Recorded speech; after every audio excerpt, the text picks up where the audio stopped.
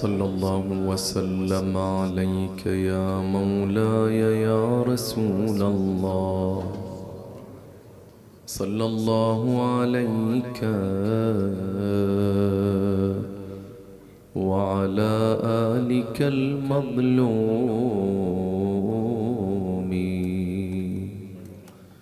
صلى الله وسلم عليك يا مولاي وابن مولاي يا أبا عبد الله،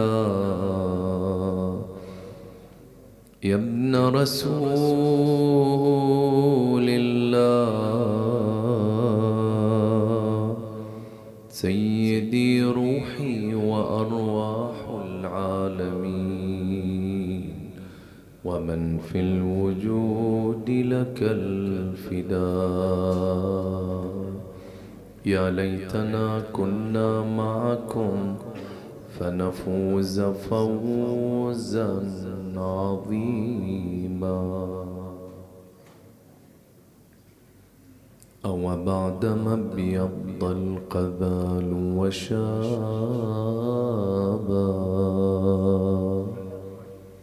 أصبو لوصل الغيد أو أتصابا، هبني صبوت فمن يعيد غوانيا،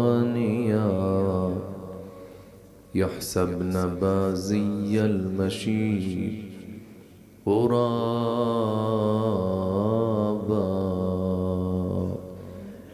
والغيد مثل النجم يطلع في الدجى، فإذا تبلج ضوء صبح غايابا،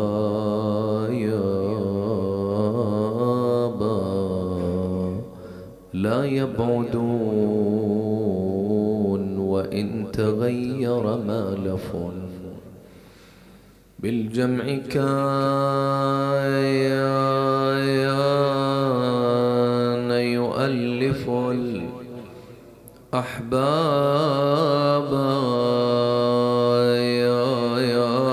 ولقد وقفت فما وقفن مدامعي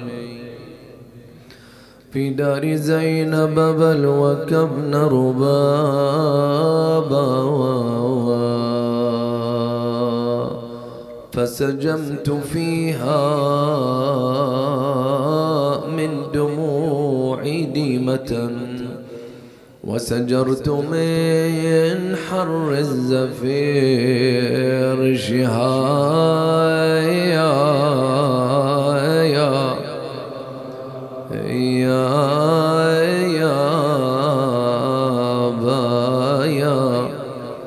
وذكرت حين رأيتها مهجورة في الغراب يردد التنعايا،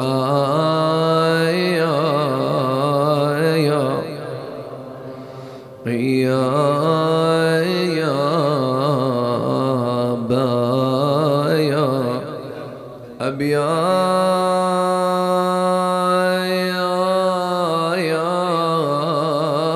آل محمد لما سرى عنها ابن فاطمة فعدن يبايا،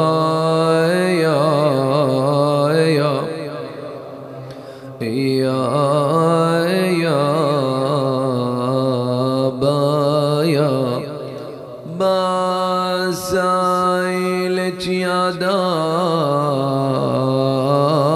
وين أهل الحمية، حنت صاحت حسرتي ردت علي، بالله يا وافد لا تجي من بعد هالعام، وان جيت ما تلقى بهذه الدار مطعم، راح الكريم اللي يكيل الجود وانعام، شالوا هجرني وعمر برور خلية، يا وافد شاب الراس من كثر المسايل، قلنا لكم لحسين عن هالدار شال، انتو وطروش اللي ودوا له رسايل، وقولوا إلى جينا منازلكم خلية، بسايلك يا دار سلطان المدينة، من هالذي في الدار فاجأني وني. قالت أخوه محمد اللي مخلفينا بس ينتحب ويصيح ووحشة الأوطان. بعد أم البنين التي كأني بها لما رأت ركب الحسين يخرج من المدينة أقبلت مزرعة إلى منو؟ إلى قمر العشيرة بني عباس ولدي عباس. قبضت علي من يد وين أخذته إلى زينب بالهودجة، يا زينب يا كشفت ستر الأوداج وإذا بها تخاطب ولدها وتنظر إلى زينب. شتقول له؟ أوصيك يا ولدي وصية، أوصيك يا ولدي وصية،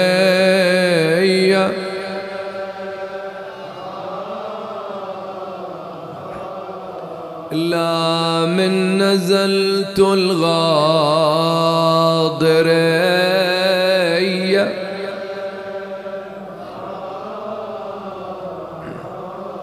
الله بهالزكية وديعت علي خير البرية، وديعت علي خير البرية.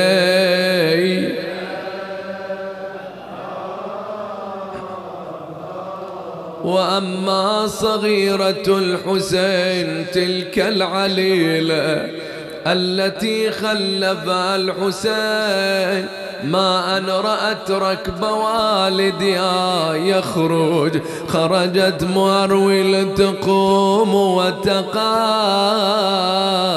وتنادي خذوني وإياكم أزرج الخير، خذوني وإياكم أزرج الخيل وحط فراشكم لو هود الليل. يا بوي لا تخليني جسمي ينحل. عاد إلي الحسين ضما إلى صدره، تعادرت الدموع من عين بني عودي. اجت إلى العباس، يا عم خذوني معكم. اجى العباس إلى الحسين، إن تلك العليلة فطرت قلبي، وإذا بالحسين يبكي وينادي بلسان الحال، هذه ما هي مكتوب تتودى هدية، ولا هي أخويا من سبايا الغابرية. هذه ما هي مكتوب تتودى هدي، ولا هي أخويا من سبايا الغابرية. ردي يا بنتي وردتي تصعب علي وقيم المآتم يا عزيز واندبيني، ولكن الأمر لله ولا حول ولا قوة إلا بالله العلي العظيم. إنا لله وإنا إليه راجعون. قال رسول الله صلى الله عليه وآله وسلم: إن على كل حق حقيقة، وعلى كل صواب نورا، فما وافق كتاب الله فخذوه، وما خالف كتاب الله فدعوه. صدق عليه وعلى آله أفضل الصلاة والسلام. صلوا على محمد. اللهم صل على النبي المصطفى صلى الله عليه وآله وسلم في مقام طرح ميزان لموازلة النقولات الروائية والحديثية التي تنقل عنه، بل ويمكن التعميم في هذا الميزان لنحاكم كل رواية ترد إلينا طبقا لهذا الميزان. يكثر اللغط والقيل والقال عادة في المواسم العاشورائية حول ما ينقله الخطباء أعزهم الله تعالى، هل أن تلك النقولات التي تتحدث عن وقائع الطف تقبل أو لا تقبل؟ فالبعض يضعها في حيز الإمكان، والبعض يضعها في حيز الاستحالة. اشتغال أفراد المجتمع في تلك القضايا مع كونها تخصصية في حد ذاته إيجابي، في حد ذاته إيجابي حتى ولو كان من غير المختص. لماذا؟ فتجد أن المجالس والمحافل يتناقشون بشريطة أن لا يخرج النقاش عن حدوده وضوابطه فيصل إلى مرحلة التجريح والطعن والاستخفاف. نقول نفس النقاش حول الرواية العاشورائية من حيث الثبوت وعدمه أمر إيجابي وصحي في المجتمع، لأنه يعبر عن حجم الغيرة التي يحملها المؤمنون على الحسين عليه أفضل الصلاة والسلام. فهل كل ما نقله التاريخ يجوز أن ينقل عبر منابر الحسين، أو أن هناك قواعد ومعايير يتوجب معرفتها؟ هذا الموضوع سنعالجه على مدى ليلة أو ليلتين أو 3 إن شاء الله، وإن كان البحث تخصصيا إلا أنه مهم إلى أبعد الحدود، ولا بد أن يحيط به المؤمنون ولو إحاطة ثقافية، ليس بالضرورة إحاطة تخصصية وبعمق. وقفة مع الرواية العاشورائية. وقبل أن نتحدث في معايير تقييم الرواية لابد أن نعلم أن العلوم على 3 أنواع: أولا العلم التجريبي، ثانيا العلوم العقلية، العلوم التجريبية والعلوم العقلية والعلوم النقلية. هذه العلوم معايير تقييمها ومعايير إثباتها تختلف. أي أن منهج إثبات المسائل العقلية ليس كمنهج إثبات المسائل التجريبية، كما أن المسائل التاريخية النقلية لا تثبت طبقا للمعايير العقلية. أقرب بمثال. تعالوا أولا للعلوم العقلية. العلوم العقلية كالفلسفة وعلم المنطق والإلهيات بالمعنى الأخص التي من خلالها يثبت وجود الله عز وجل، فمثل هذه العلوم مسائلها لا تثبت إلا ببراهين شنو؟ العقل وبس، فقط بالعقل. فلا يجوز محاكمة مسائل المنطق بالنقل ولا بالتجربة والحس، بل العقل ومسائله وقوانينه هو العلم الحاكم الفاصل فيها. أما العلوم التجريبية، ولهذا وقفة مع العلوم العقلية مثلا إثبات ذات الله ووجود العلة الأولى، هذا علم تجريبي، لو عقلي لو نقلي. شو تقولوا؟ هذا علم شنو؟ إثبات العلة الأولى علم عقلي محض. فلا يجوز لأصحاب المنهج التجريبي أن يتدخلوا بمنهجهم فيقولون طبقا لمنهجنا لا يمكن إثبات وجود الله تعالى. ليش؟ لأنك شلون تخضع الذات الإلهية للمحاولات التجريبية في المختبرات؟ ما يصير.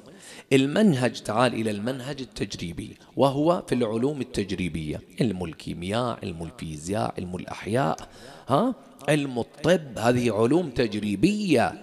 هاي العلوم الحقائق فيها تثبت بعد ماذا؟ بعد التجارب وعبر المختبرات وغير ذلك من الأمور الدقيقة.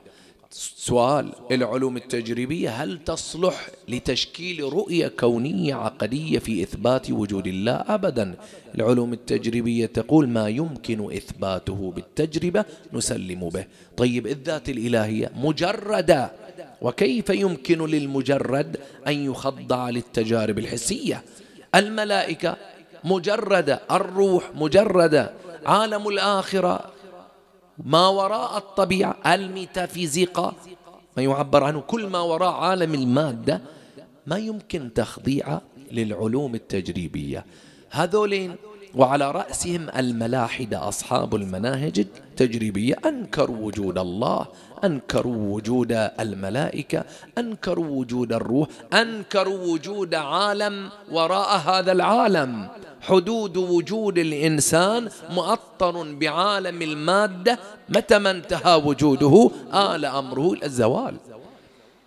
إذن المنهج التجريبي، العلوم التجريبية منهجها المختبرات والتجارب وطرح الفرضيات التي تخضع للتجارب فتتحول بعد ذلك إلى نظريات. أنت تشوف دواء يجيبونه يعطونا قرد مثلا، عزكم الله، أو يعطونا فار أو غير ذلك من الحيوانات، فإذا أخذ أثره بدأوا ينقلونه إلى منه؟ إلى الإنسان. هذا بالتجربة. فحاولوا شهر وشهرين ودرسوا الآثار والجوانب والأعراض ثم ينقل إلى الإنسان. يجون إلى الحيوانات المتشابهة التي تشابه الإنسان في بعض أنظمتها فيطبقون عليها التجارب، فتبدأ فرضية ثم تتحول إلى نظرية ثم يعول عليها. هذا علم شنو؟ العلوم الطبيعية والعلوم التجريبية. أما القسم الثالث وهي العلوم النقلية، ومنها التاريخ ومنها علم الحديث وعلم التفسير وغيرها من العلوم وعلم الفقه، فإن هذه معاييرها في الإثبات وجود النقل، وجود الرواية. يعني ما يصير اجي تحاكم هل أن الإنسان يتوضأ أو لا يتوضأ عن طريق المنهج العقلي، ما يصير، خطأ. اجي لا نطبق دليل تجريبي عن طريق العلوم التجريبية في إثبات غسل الجنابة مثلا، خطأ، لا يمكن. هذه علوم نقلية لا بد أن نفتش عن دليل وبرهان. حتى في علاقة العبد بربه الدليل العقلي يوصلك إلى حقائق ثم يتوقف. الدليل العقلي يقيم الدليل على وجوب طاعة الله عز وجل وفقط. العقل لو حكمنا العقل يقول لك يجب عليك أن تطيع. طيب اسأل الآن كيف أطيع يا عقل؟ يقول اشتراني أنا ما أدري. هذا شغل الأنبياء، فيأتي النبي ويشرعن لك الصلاة والأحكام، هذا هو النقل. والعقل نفسه يقول لك إن لم تطع لك العذاب الأليم. اسأله شنو العذاب؟ ما أدري. يجي النبي يقول أكو جهنم ونار وأغلال وكذا ويصف لك النار، هذا في النقل. وإن أطعت العقل يقول لك الجزاء، لأن هذا قانون عقلي لابد أن تجازى. اسأل العقل ماذا أجازى؟ يقول والله ما أدري. شوف النقل حور عين. النقل يعني الروايات هي اللي تحكي. النبي وأهل البيت يقول لك أكو نعيم، أنهار من لبن، أنهار من العسل. العقل هنا يتوقف. إذن العقل وإن كان حجة، لما خلقه الله تعالى فقال له أقبل فأقبل، ثم قال له أدبر فأدبر، فقال وعزتي وجلالي ما خلقت خلقا أفضل منك، بك أثيب وبك أعاقب. فإذن العقل هو الدليل الأول لفطرة الإنسان نحو الله تعالى، ثم يتوقف فتأتي الضرورة إلى وجود الأنبياء والأوصياء. إذن هناك منهج عقلي ومسائله لا تثبت إلا بالعقل، ومنهج تجريبي ومسائله لا تثبت إلا من خلال التجارب، ومنهج نقلي. هذا المنهج النقلي واحدة من مسائله التاريخ. فكيف يحاكم التاريخ؟ يوجد عندنا مصطلحان، المؤرخ والمحدث. فما الفرق بين المؤرخ وبين المحدث؟ المؤرخ كابن خلدون، كالطبري، كأبي مخنف، كالقرطبي وغيرهم ممن ينقلون الأحداث التاريخية للأمم والحضارات والملوك والشعوب والأنبياء والأوصياء، ينقلون أخبارا.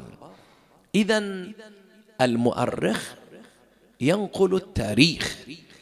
أما المحدث فإنه ناقل أيضا. لاحظ هو ناقل أيضا، كلاهما ينقل، لكنه ينقل النصوص والروايات المتعلقة بالأحكام، روايات الوضوء، روايات الغسل، رواية الصلاة، رواية الخمس، الروايات التي يقف على ضفافها الفقهاء فيستنبطون الحكم.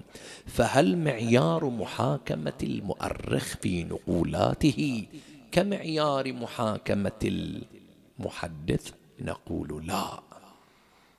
وهذا يقودنا إلى سؤال الرواية العاشورائية. احنا في أجواء عاشوراء ونحتاج نتعامل مع هذا التاريخ الذي بيننا وبينه 14 قرن، مدة طويلة مديدة. فنحتاج إلى وقفة علمية للتعاطي مع النقولات وما ينقل على منبر الحسين صلوات الله وسلامه عليه. الرواية التاريخية يا أحبائي تنقسم إلى 3 أقسام. مو مطلق الرواية، لا، الرواية العاشورائية. ملنا شغل برواية كسرى وفلان وفلان من الملوك، احنا نريد تاريخ شنو؟ عاشوراء. الرواية العاشورائية ذات مضامين 3. أولا الرواية العاشورائية ذات المضمون العقائدي. ثانيا الرواية العاشورائية ذات المضمون الفقهي. ثالثا الرواية العاشورائية ذات المضمون التاريخي. كم قسم عندنا؟ 3. جميل، خلكم وياي مصحصحين. إذن 3 أنواع من الروايات العاشورائية. سؤال: هل تحاكم الروايات على صعيد واحد وبنسق واحد؟ نقول لا، ليش؟ الرواية العقائدية يشترط عند جميع علمائنا أن تكون ثابتة على نحو القطع واليقين وما يفيد العلم. الرواية شنو؟ العقائدية. ايش تقصد بالعقائدية؟ يعني رواية تتكلم عن التوحيد، عن العدل، عن الإمامة، عن أصول الدين الخمسة وما يندرج تحتها. هاي شو يسموها رواية شنو؟ عقائدية. كل رواية عقائدية لا بد أن تثبت بطريق، ولهذا يتشدد علماؤنا وفقهاؤنا تشددا بليغا في الرواية العقائدية، على اعتبار أن الأسس العقائدية لا يجوز أن تثبت إلا بما يفيد القطع واليقين، كالتواتر، تثبت عن طريق التواتر. طيب لو ثبتت الرواية بالظن يضرب بها عرض الجدار، ما تقبل. فإذا اتضح أن الرواية العقائدية العاشورائية يجب أن تحاكم بما يفيد العلم واليقين. زين. الرواية العاشورائية الفقهية يعني ذات المضمون شنو؟ الفقهي، يعني يمكن للفقيه أن يستنبط منها حكما شرعيا. هذه تساهل فيها العلماء بعض الشيء فجوزوا قبول الرواية العاشورائية ذات المضمون الفقهي بكل طريق ظني. شلون؟ حتى لو نقلها خبر الآحاد، نقلها راوي، راويان، 3، 5، ما تصل إلى التواتر، يعني يفيد الظن. يجوز نعول على الظن؟ نعم. الرواية التي تتكلم عن الوضوء والخمس والحج وكل ما هو من فروع الدين يجوز التعويل عليها ولو ثبتت بطريق ظني. شوف تنازلوا شوية. إذن الرواية العاشورائية العقائدية يتصلبون فيها. الرواية العاشورائية ذات المضمون الفقهي تساهلوا فيها وقبلوا ولو ثبتت بالظن. الرواية العاشورائية ثالثا التاريخية تساهلوا فيها بشكل كبير جدا. ايش نقصد بالرواية العاشورائية التاريخية؟ أي ما يكون مضمونها تاريخيا. يعني الإمام الحسين مثلا أحاط به 30,000، 40,000، 50,000، الروايات المختلفة. هذا حدث تاريخي لا علاقة له لا بوضوء ولا بصلاة ولا بعقيدة. أن الإمام الحسين عليه السلام آمر أصحابه بحفر خندق ليلة العاشر وقربوا الخيام في شكل هلالي، رواية تاريخية. أن الإمام الحسين خرج في ليلة العاشر يتفقد التلعات خشية أن تكون مكمنا للأعداء، خبر تاريخي. أن بنات رسول الله أخذوا من كربلاء إلى الكوفة إلى الشام، خبر شنو؟ تاريخي، ماكو لا عقائد ولا فقه ولا أمور لها علاقة بهذين الأمرين. فإذا النقولات العاشورائية التاريخية ذات المضمون التاريخي. خلوني أرجع شوية وأقرب بأمثلة. مثل شنو رواية عاشورائية ذات مضمون عقائدي؟ مثال ذلك الإمام الحسين ليلة العاشر عليه السلام التفت إلى أصحابه قال: هذا الليل قد أرخى سدولا فاتخذوه جملا فليأخذ كل رجل منكم بيد رجل من أهل بيتي وانصرفوا أنتم في حل من بيعتي. ومشاهم الحسين يقول لهم روحوا. سؤال هنا مسألة فقهية وعقائدية. الأمر الأول: ما حكم نصرة الإمام؟ واجب لم واجب؟ بل من سمع واعيتنا فلم يجبنا أكبه الله على وجه في نار جهنم. إذن يجب على العباس نصرة أخيه، تكليف على حبيب، على كذا، بل على كل من حضر، حتى العدو فقهيا مطالب بنصرة الإمام صلوات الله وسلامه عليه. طيب هذول أصحاب الحسين أحاطوا بامتثالا لتكليفهم. الحسين ليلة العاشر شو يقول لهم؟ انصرفوا. هل يملك الإمام ولاية في إسقاط التكليف عنهم أو لا؟ الإمام بما هو إمام، هل حدود وصلاحية الإمام المعصوم، هذا بحث عقائدي ترى، هذا بحث شنو؟ عقائدي. إن الإمام عليه أفضل الصلاة والسلام يملك الولاية في إسقاط، يعني بعبارة أخرى نصرة الإمام جهاد لو مو جهاد، واجب لو مو واجب. يصير الإمام يسقط الجهاد الواجب لو ما يصير، يعني يملك صلاحية لإسقاط الجهاد الواجب. هاي مسألة يتحدث فيها العلماء عقائديا في حدود صلاحية الإمام المعصوم. فهذه معالجة إيش؟ عقائدية.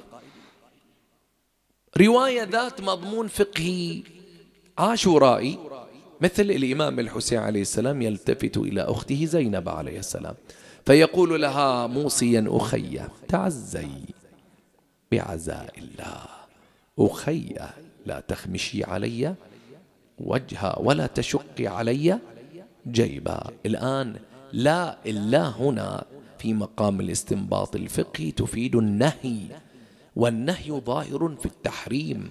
فهل أنها محرم عليها أن تشق جيبها على الحسين، ومحرم عليها أن تضرب أو تخمش وجهها على الحسين؟ التفتها، هذا إيش؟ مسألة فقهية تبحث. من المسلم به عند جميع الفقهاء على أن كل جزع حرام، لأن الجزع يقابله الصبر، فإذا نفذ صبر الإنسان دخل في حالة الجزع، والجزع محرم. وكل جزع حرام إلا الجزع على منه؟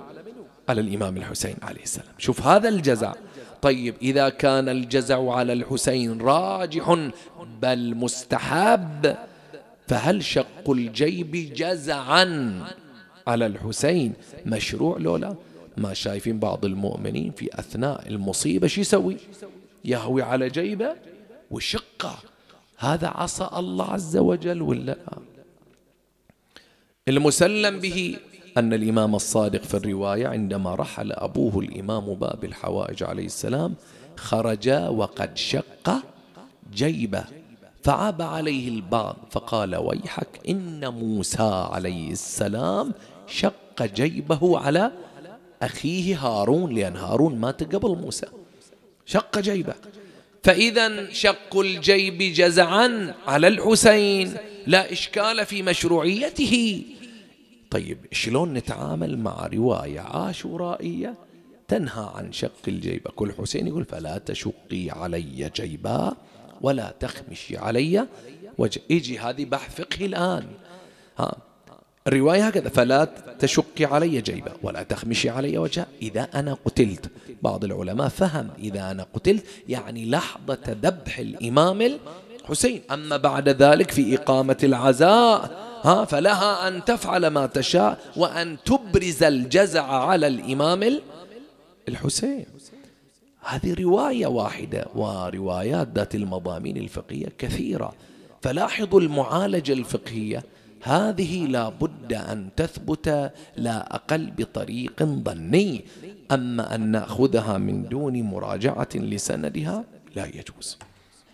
أما الرواية التاريخية العاشورائية، يعني رواية عاشورائية ذات مضمون تاريخي، فقد تساهل فيها العلماء تساهلا كبيرا، فأجازوا للمكلف أن ينقلها بشرط أن ينقلها من بطون الكتب التاريخية معروفة ماذا؟ المؤلف. مثلا ينقلها عن أبي مخنف، مثلا عن القرطبي، مثلا ينقلها مثلا عن الطبري، مثلا حدث تاريخي ما له علاقة بالفقه والعقيدة، يجوز نقله؟ نعم يجوز. فإذا معيار جواز نقله، لاحظوا معي، معيار جواز نقله أن يكون موجودا في بطون الكتب التاريخية، بس بشرط هذا ما إلى مضمون عقائدي ولا مضمون فقهي. ينقدح إشكال على هذا الأساس بعض الروايات التاريخية أحيانا موهنة للمعصوم. ما شايفين بعض الروايات ما تنسجم مع عصمة المعصوم. مثلا بعض الروايات هكذا أن الإمام الحسين عليه السلام عندما وقع ولده علي الأكبر عليهما السلام انطلق، ولكن عوضا من أن ينطلق في الاتجاه الصحيح راح الاتجاه شنو؟ المعاكس. يعني المعصوم أصيب بذهول، يعني أصبح عقله ماذا؟ فاقد للتركيز. هذا ما يناسب المعصوم. التفتوا بعض القضايا هاي طيب بتقول هاي تاريخية، نقول تاريخية بس يلزم منها توهين لمقام الإمام الحسين عليه أفضل الصلاة والسلام. بعض القضايا عن السيدة زينب عليه السلام يلزم منه توهين للسيدة زينب عليه السلام. فهل كل ما نقل تاريخيا يقبل؟ نقول حتى نحاكم تلك الأحداث التاريخية لا بد أن نتعرف على 3 علوم. العلم الأول هو علم التاريخ. شنو علم التاريخ؟ علم التاريخ كما عرفه ابن خلدون قال هو فن تدون به الأحداث والأحوال الماضين والملوك والسلاطين والأنبياء والأوصياء والشعوب وغير ذلك. هذا أول علم. إذن هذا العلم علم التاريخ فقط علم تدوين. تمام. فيجيك مثلا منه أبو مخنف، هذا الراوي الذي تتبع روايات كربلاء إلى درجة أن بعض الروايات كان قد باع أو أعطى رداء عند بشت ثمين جدا قدمه من أجل رواية أساس يحصل شنو؟ رواية. يجمع الروايات. لاحظ، فجمع الروايات وتدوينها وهكذا يسمون علم شنو؟ التاريخ. العلم الثاني منهج البحث التاريخي، وهذا العلم مختص بدراسة التاريخ وعلاقته بالحاضر، دراسة الأحداث التاريخية في الأمم الماضية وعلاقتها بالحاضر. العلم الثالث وهو محل كلامنا، هذا المحل كلام، فلسفة التاريخ. سؤال: ما الفرق بين العلم والمعرفة؟ أنا أعرف وقال أنا أعلم. شو الفرق بين علم ومعرفة؟ هل صاحب المعرفة كصاحب العلم؟ قل لا، العلم انطباع صورة المعلوم لدى العالم، أما المعرفة لا، أبعد. مثلا أنا في الماتم الحين عندي علم. شنو عندك علم؟ إن الموجودين عددهم مثلا 100، هذا علم. أن جدران المأتم بالسواد، أن هناك ثريا لونها أحمر، أن الحضور من النساء والرجال، وهناك صغار وكبار وأطفال وهكذا. هذا علم. من وين أدركته؟ بحواسي. هذا علم الآن، واضح؟ أما المعرفة لا. ففي فلسفة التاريخ حتى نحقق المعرفة نجي إلى هذا التاريخ ونطرح 3 أسئلة مهمة: ما هو الحدث؟ كيف هو الحدث؟ بعد ولماذا الحدث؟ الآن تقول مثلا قتل شمر للحسين عليه أفضل الصلاة والسلام، من اللي قتل الإمام الحسين؟ البعض يقول سنان، البعض يقول شمر، البعض يقول تشارك في قتله. واضح؟ فأولا نجي إلى هذا الحدث نقول ما هو الحدث. ثانيا نقول كيف الحدث، جيب فتش عن الحدث. ثالثا لماذا وقع الحدث. هاي الأسئلة ال3 تولد معرفة، والذي يتكفل بها علم فلسفة التاريخ. ولهذا في هذا القسم تحديدا يوجد 4 معايير يجب أن يؤخذ بها. المعيار الأول هو البعد الزمني، الثاني البعد المكاني، الثالث البعد الروائي، والرابع البعد السياقي. آخذ واحد ونختم إن شاء الله تعالى. خلوا بالكم يعني. شلون البعد الزماني؟ هاي رواية مو عقائدية، رواية عاشورائية مو عقائدية وليست فقهية، عجل شنو؟ تاريخية، تنقل أحداث كربلاء. ما هو المعيار؟ أنقلها على عواهنها؟ لا، التفت، يوجد معيار. المعيار الأول المعيار الزماني. شلون المعيار الزماني؟ الآن تعال إلى الحدث. ما هو الحدث؟ كيف الحدث؟ لماذا الحدث؟ اجي إلى الحدث مثلا أن الإمام الحسين عليه السلام على بعض الروايات قتل في يوم عاشوراء هكذا أكو روايات فيها مبالغة حتى العقل ما يقبلها. ليش؟ أكو مقادير، نعم، أنت تجي تحاكم الرواية، ما هو الحدث؟ قتل الحسين عليه السلام لهكذا ألف من الأعداء، زين، حاكمها بالمعيار والمعيار الزمني. كم يحتاج الإنسان لقتل شخص؟ مو دجاج خب، احنا نريد ايش؟ ولا قتل عادي واقف مكتف والضربة لكر وفر وحرب وطعن، حرب ميدان. كم يحتاج؟ لو قلنا مثلا 3-4 دقائق. والإمام الحسين عليه السلام، التفتوا، لم يقاتل بالمعايير شنو؟ الإعجازية. الإمام الحسين أجرى حرب كربلاء شنو؟ بالمعايير الطبيعية جدا. فالآن الإمام الحسين إذا أراد يقتل واحد بالتقدير يقول له 3 دقائق، تعال احسب كم اللي قتلهم وعط كل واحد هل كثر دقيقة، واضرب المجموع وتعال شوف كم واقعة الطف أصلا. ستجد أن قتل هؤلاء يحتاجون إلى يوم ونصف مثلا، والواقعة محدودة بساعات. ملتفتين شلون؟ فالبعد الزمني يحاكم النقولات التاريخية.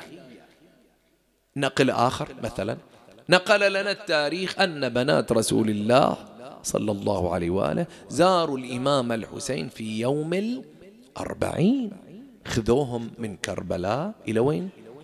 إلى الكوفة، إلى الشام، ورجعوا إلى زيارة الإمام الحسين. سؤال: هل زاروا الحسين في يوم 40 من نفس السنة لو السنة التي بعدها؟ بعض المؤرخين أصلا يقول هذا حدث لما جينا نحاكمه طبقا للزمان لا يمكن القبول بأن زيارة بنات الرسالة إجوا في نفس 40 في نفس السنة.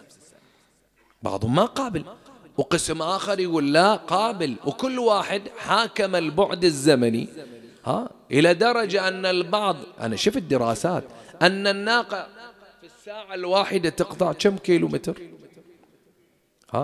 في الساعة الواحدة. السيارة كم تقطع في الكيلومتر؟ 100، صح لو لا؟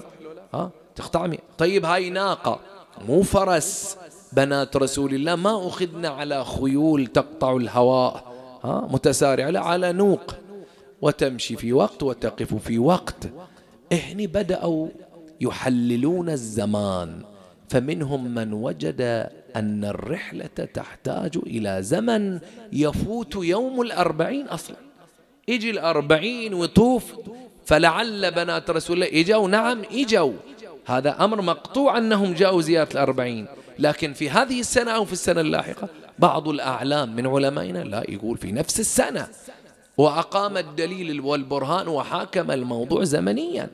والبعض قال إنهم طلعوا بهم من الشام إلى العراق، ترى قريب جدا، من الشام إلى العراق خط الذهاب طويل، بينما خط الرجوع كان شنو بالنسبة للعراق؟ قصير.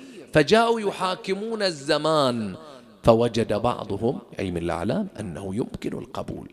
إذن ما أريد بيانه أن الرواية العاشورائية ذات المضمون التاريخي، أحداث وقائع ما إلها علاقة بالفقه ولا بالعقيدة، يقبلونها الفقهاء، تساهلوا في قبولها، لكن ناخذها على عواهنا لا، نحكم البعد الزمني. فإذا حكمنا البعد الزمني فوجدنا إمكانية ذلك، فيمكن القبول بها ولا يجوز توهينها أو الطعن فيها. هذا البعد الزمني. ويوجد أيضا معايير أخرى نشير إليها إن شاء الله في الليلة المقبلة. من الروايات التي تتحدث عن واقعة الطف رواية أبي عبد الله الحسين مع أم سلمة. أم سلمة رضوان الله عليها زوج النبي صلى الله عليه وآله. هذه المرأة الجليلة لما أراد الحسين أن يخرج من المدينة المنورة أقبلت مسرعة ودموعها على خدها، وهي تقول: يا أبا عبد الله لا تحزني بخروجك يا أبا عبد الله. هاي المرأة إذا تكلمت عندها علم، فقد سمعت جدك رسول الله صلى الله عليه وآله يقول: يقتل ولدي الحسين بأرض العراق في أرض يقال لها كربلاء. وهو بيطلع هاي المرأة عندها علم من رسول الله، وطالما رأت أم سلمة رضوان الله عليها النبي يبكي، وكان يرتفع نشيج رسول الله صلى الله عليه وآله، يعني يبكي بصوت مرتفع. هاي المرأة لها علم، فلما رأت الحسين عازم على الخروج قالت له: لا تحزني، ترى أنت تقتل في كربلاء. فقال لها أبو عبد الله عليه السلام: يا أماه، أم المؤمنين، يا أماه، والله أعلم بذلك.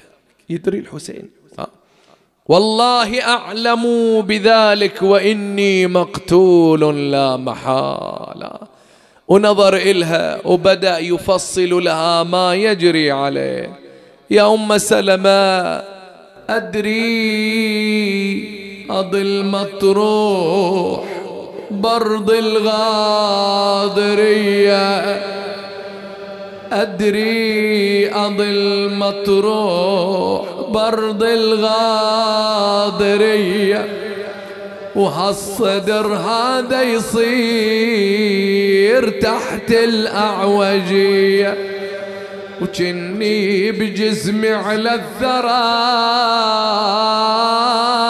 مرمي رهينة، وعباس خيي تنقطع شماله ويمين، وراسي على راس الرماح يبري الضعيف، وزينب تروح ميسرة وتركب مطية. يا أم سلمة، أبقى مجدل والدماء من جروح يتسي، وانظر بعيني على حريمي حايط الخيل، وزينب تخليني غصب بيتامها تشيل، وعقب الجلالة يصير اسمها خارجية. يا أم سلمة، أراها، رواية الكشف لها عن بصيرتها، أراها كربلاء. قال لها: هذه مصارع فتيتي وموضع خيامي، هذه مصارع فتيتي وموضع خيام،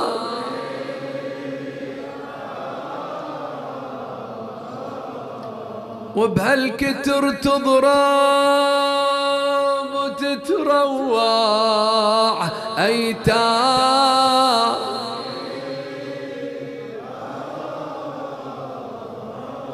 وهنا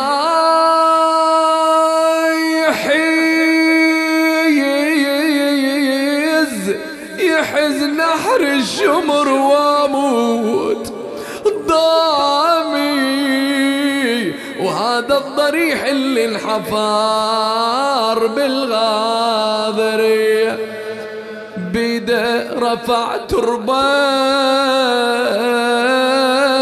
ودمع العين مسجوب، وقال: احفظيها وفرض نظريها بكل يوم، وبس ما تشوف تغيرت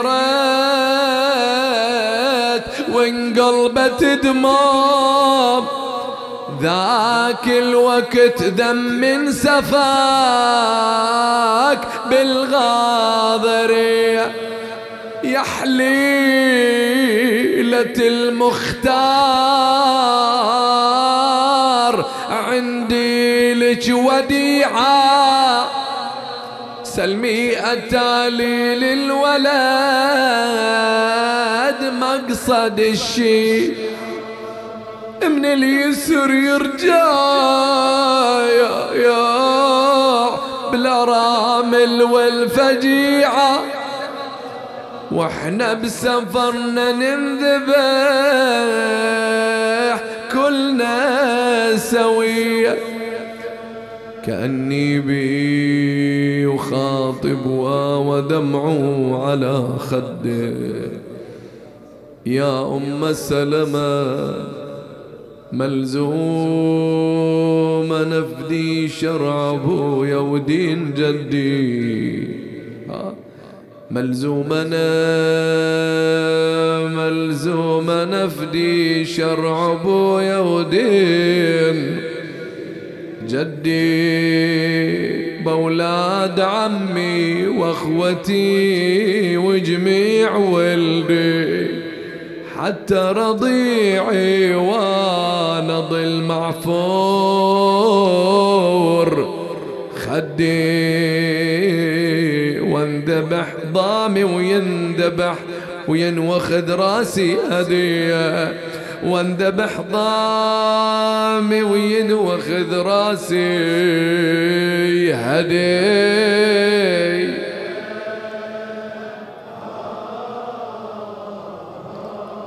فغدت تنادي والفؤاد عليل يا الله.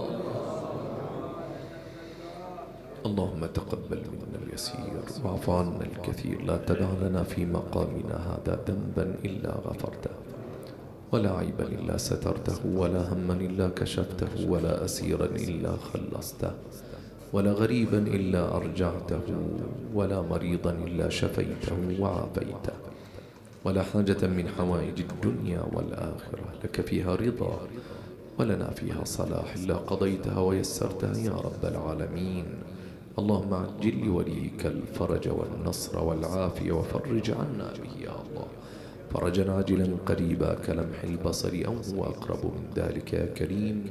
والفاتحة لموتانا وموتى الحاضرين والمستمعين والمؤسسين ومن مات على الإيمان، ولا سيما الشهداء الأبرار والعلماء الأخيار. نهدي للجميع ثواب سورة الفاتحة مع الصلاة على محمد وآل محمد.